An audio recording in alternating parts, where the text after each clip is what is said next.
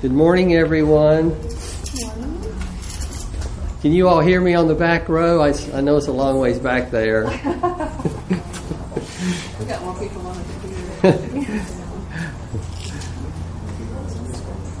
Yeah, I know.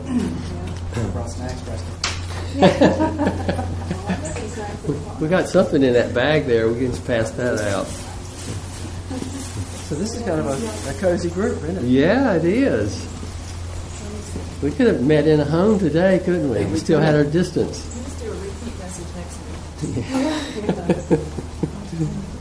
next week. Let's pray. Father, we thank you, Father, Lord, that you've so formed us that we're fearfully and wonderfully made, and Father, that you've given us a tongue and lips that can praise you, a heart that can be submitted and adore you. We just ask, Father, that even now you would begin to open up our eyes and our minds and our hearts to what you would share with us today. In Jesus' name. I have to appreciate Mary introducing the message by talking about the ways. We're going to talk this morning a little bit about a way of God, at least one that I saw reading through the scriptures. But I am a little bit slow to move on from topics, and so, we've had this this talk in a couple of different sermons about the tree of life, and the fact that this path to the tree of life was closed once Adam and Eve had disobeyed, and there was no longer a way to go to this tree of life, and was guarded by the angel. And then Roger also brought up once that path was closed, that God still gave a symbol in one of the articles of the tabernacle, being the candlestick, which I had not put that together, so it was really encouraging to me to see that this thing was still on the Lord's heart. But the closing of the path to the tree of life closed it to everyone. But then God, in His great grace and mercy, He makes this one article for the temple called the candlestick. And Roger was telling us it was hammered out of 75 pounds of gold, something like that. It was a big chunk of gold, made in one piece. And it took the shape, in a sense, of a tree. And it represented the light of the world, which was yet to come. But even this symbol, there was a limited approach to it. It was in the holy place, and only the priests could be the ones that would approach it. So even with the symbol, there was a limit to coming into this path to the king, to the tree of life. But the other thing that I was thinking is that God has a way. He has a way that He would like for us to live. There's God's way, and then there, unfortunately, are many other ways that the wisdom of man chooses. Sometimes that way is called a path. In this one verse in Jeremiah 6:16, it says this: "Thus says the Lord, stand by the ways and see and ask for the ancient paths, where the good way is, and walk in it." Not just ask, but walk in it, and you will find rest for your souls. We sang a song this morning about souls, how the Lord redeems souls. But they said, they being all of us at some point in our life, we will not walk in it. So there's this path, there's a way, and that way leads to life if it's heeded, and it'll eventually lead to the tree of life. There are some ideas that are given in the Psalms and the Proverbs about this path, so let me read just three. Psalm 16:11. You, speaking of God, you will make known to me the path of life. In your presence is fullness of joy. In your right hand there are pleasures forever. Proverbs 10:17. He is on the path of life who heeds instruction, but he who ignores reproof goes astray. It's pretty straightforward, isn't it? Anybody ever had that? Does it work in your life? Works in my life. When I heed instruction, things go a little bit better than when I don't. Proverbs 15:24. The path of life leads upward for the wise, that he may keep away from Sheol below. I remember hearing a message by one pastor. I think it was Tim Keller, and I'm going to paraphrase because I don't remember the quote, but he said, "There's nothing in the Bible that's there for just information, but it has a value for living life." And then when you add to that this particular promise out of Hebrews 11, which we're all familiar with, and without faith it is impossible to please Him. For he who comes to God must believe that He is what? That He is God, that He's the only true God, and that He is a rewarder for those who seek Him. So what is the reward? The reward is that you will find Him. But actually, it works the other way around. He finds us. In every case, He finds us. Psalm 145:17 says this, speaking of God's ways, "The Lord is righteous in all His ways and kind," not severe. He's kind in all His deeds. But who can know His ways? What is Isaiah? Do you remember the verse out of Isaiah about His ways? What does he say?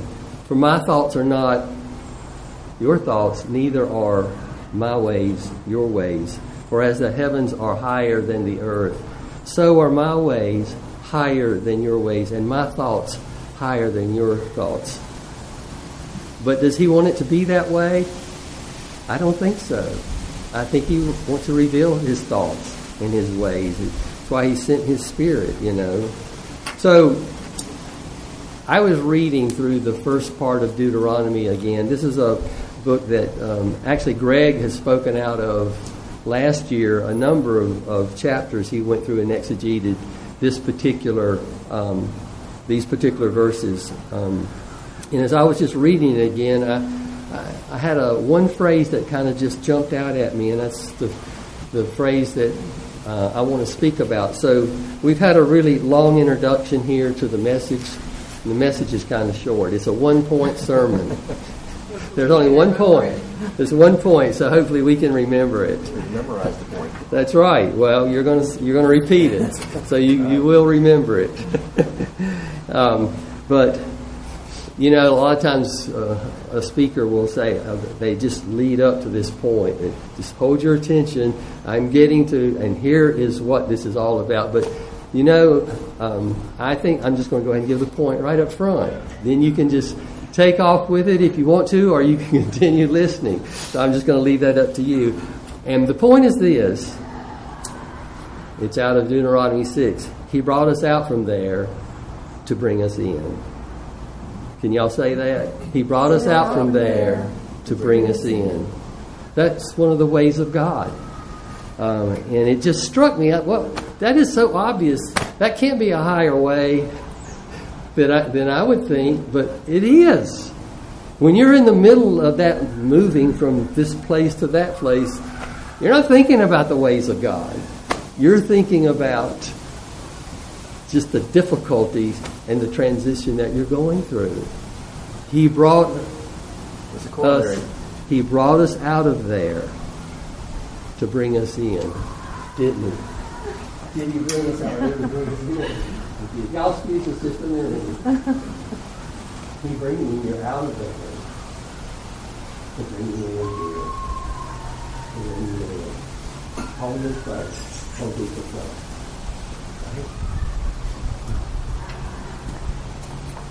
There's a corollary to that.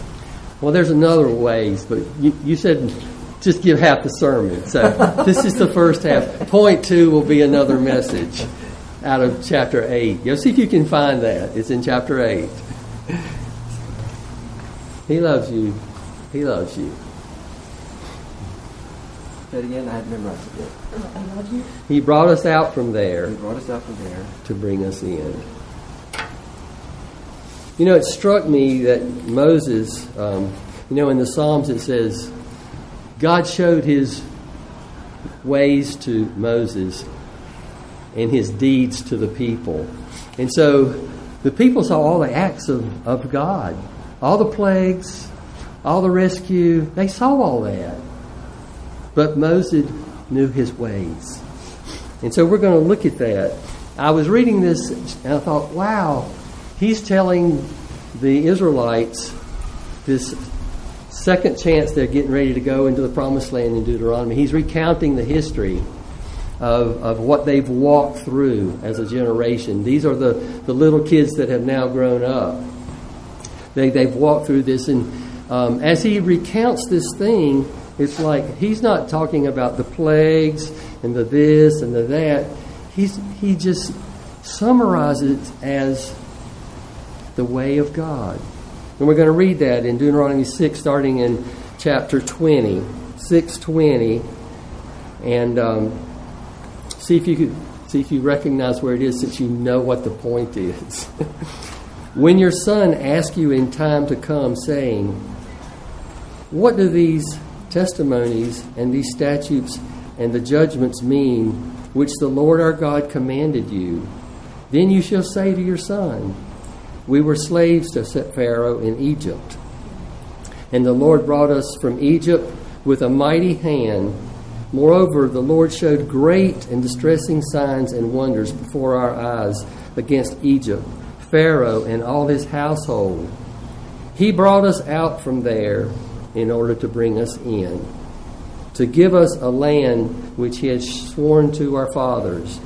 So the Lord commanded us to observe all these statutes, to fear the Lord our God, for our good always and for our survival, as it is today. It will be righteousness for us if we are careful to observe all this commandment before the Lord our God, just as he has commanded us." So what was his way? What way did he reveal to Moses? You should have memorized it by now. What is it? He brought us out from there to bring us in. You know, if you want to expand it, you can also put "to give" on the end of it, to give them something, because God is he's not in need of anything. He is this. He only gives out. So there is a giving of some type there. So what happened there? The people saw God's deeds or his acts. They saw the plagues.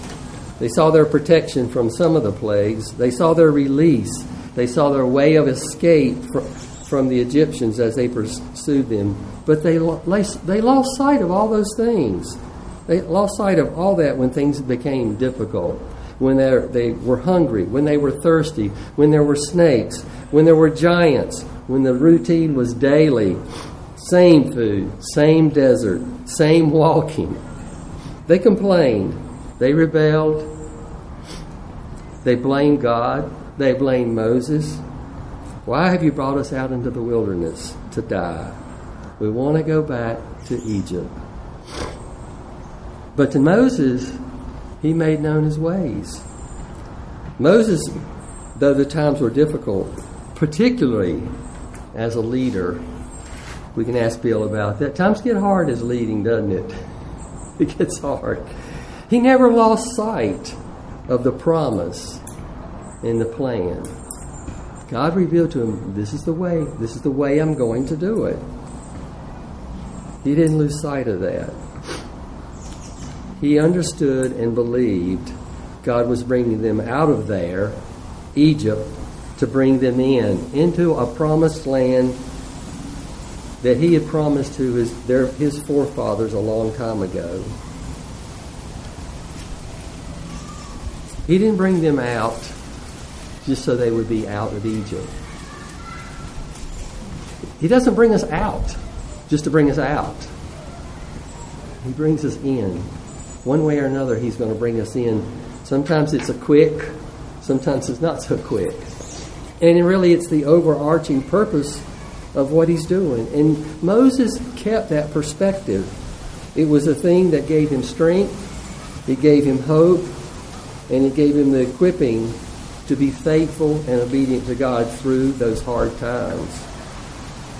You know, it's so easy.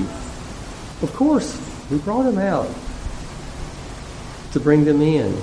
I mean, you know, when you're emotionally away from it or when you're on the other side of the story, it's easy to see. But in the midst of it, it's not. I mean, look at Joseph's life. You know, his is a little bit different because sometimes things happen to you that have way more to do with just you. God's just got this greater purpose that He used this man for. He brought Joseph out of his nation and his family to bring him into a place of authority and influence to save his nation, to save his people from dying. He brought David out from there, Saul's royal court and Saul's presence, to bring him into a place of authority as the king of Israel. Now, it wasn't just like that, was it? It wasn't just like that. But David held on to the thing that God had told him through Samuel. You're going to be anointed to be king. And he trusted God with that, even in the process of coming out of there to go into that place. Here's one that I happened to see. God brought Paul out of there. Out of what? A structured religious tradition, to bring him into what? A newfound life of faith in the person and work of Jesus Christ. Changed his life. Whole new direction, whole new purpose, whole new motive, but in this new place of life that he had. So I have two applications here. One's for parents, grandparents. Well, We're still parents. we're still parents, yes. It's just, I wish I had seen this so clearly about 40 years ago. There's a lot of those. It's a lot of those, right? A lot of those. So here's the application. Let's back up to the very first verse 20. In the future, when your children ask you, why is it we have these ways that how we should live? Why we have to behave like this? Why we have to think like this? What's the purpose of doing it like God says do it? Why do we do that? More likely the question comes like this. Why do you give me these rules to obey? Why do you expect me to act in a certain way? Why do you make/train and talk to me about this is the way you're supposed to be? Why do you discipline me when I disobey? Now, it's interesting because it says in the future when they ask the why question. It's not the first time you say, this is how you're going to do it. These are the rules. These are the family rules. The why question comes later when they think, or when they're thinking about. And so there's never a why question if you don't do the first part of Deuteronomy 6. When you get up and when you lay down and you're going out and you're coming in, you talk about these things. That's what the Israelites were supposed to do. They were to talk about these things with their children, and when you're talking about it with your children, hopefully you're listening to it yourself. You see. So it was supposed to be part of the conversation. This is what's expected of us. You know, before God. This is what's expected of you before me, your parent. And so that has to occur before this why question finally comes at some point in their life. And your answer is not, because I said so, I said it was, which is our family joke, because I hit the table one time to dinner. I said it was, and all this silverware just comes up off the table. So that You did that? I did that, yes, and I'm constantly reminded I did that.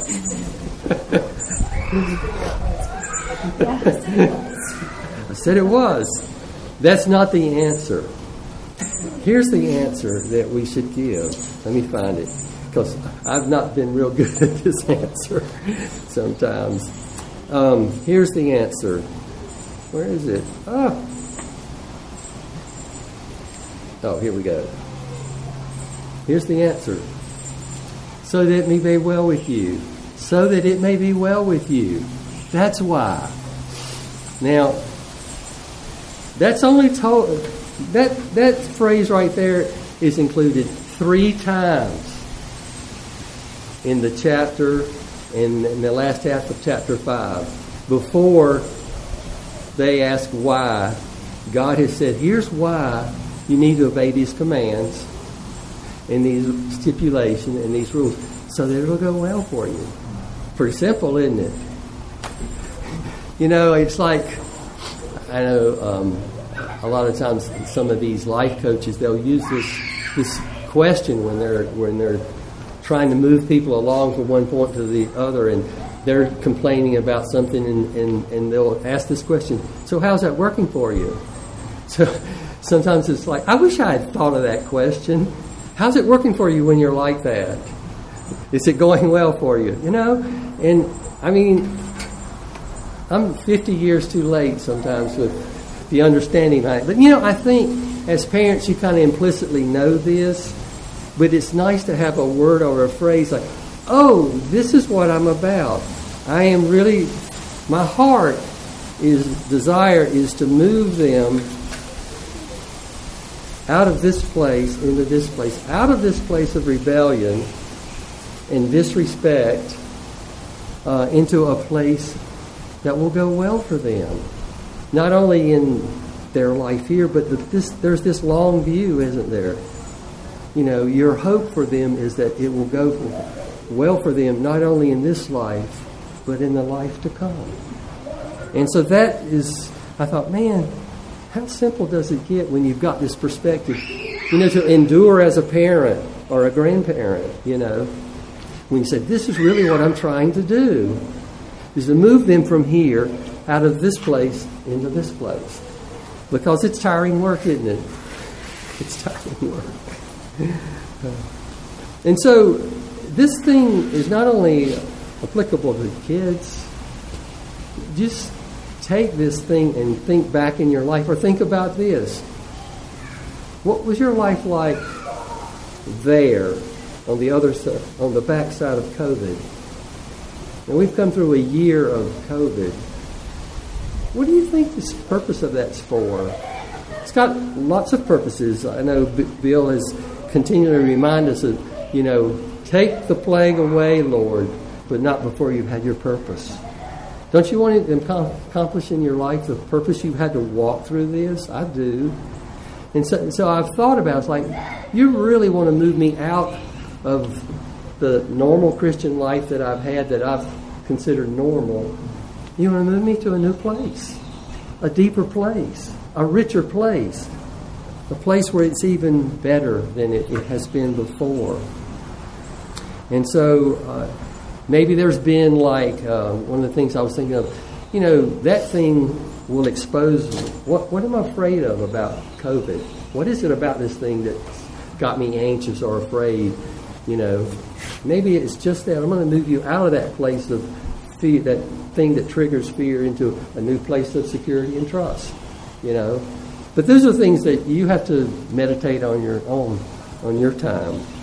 But I want to back up. There's one last thing I'd like to talk about, because you can't just forget that verse 25 is not there. And this is how God ends this particular thing. And if we are careful to obey all this law before the Lord our God, as He has commanded us, that will be our righteousness. Obey all the law, and you're righteous. So he even in that verse reveals his ways, because you come to realize, obey all the law, all the time, in every circumstance. And that will be my righteousness. I hadn't arrived with that approach yet. Only a Savior. The way of God is to show you, wow, I'm really tried hard and I didn't do it. I'm in desperate need of another way. Another way. We live on this side of the cross, and yet at the same time we have to constantly remind ourselves that obeying the law is not the way to be or become righteous. It's just not. And we want to fall into letting that be a measuring stick for us of our righteousness. And we have to constantly remind ourselves of that. But the law's good, isn't it? It's absolutely good. And should we obey the law? Should we try to obey the law? Yes. But we obey it out of a love response to what's been done for us that's made us righteous. The work of Jesus Christ. But it's so easy to fall back into the other thing. I'm going to end with one more verse. He brought us out from there to bring us in.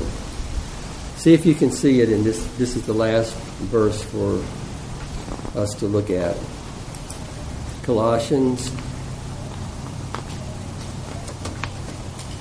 1:13.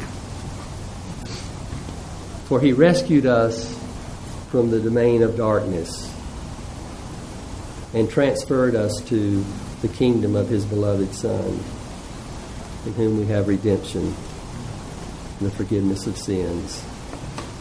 He brought us out from there, the kingdom of darkness, to bring us in the kingdom of his beloved Son. Let's pray. How gracious you are, Lord, as we've sung about your great grace, your greatness. Lord, I just ask that you would continue to open our eyes to things in the past that you've brought us out of to bring us into new, deeper places of sanctification. Things present, Lord, and help us to have a mind and a heart to see in things future. But let us not forget, Father, the long view of what you're doing in our lives. We bless you. We thank you, Father. We thank you for your steadfast love. In Jesus' name, amen.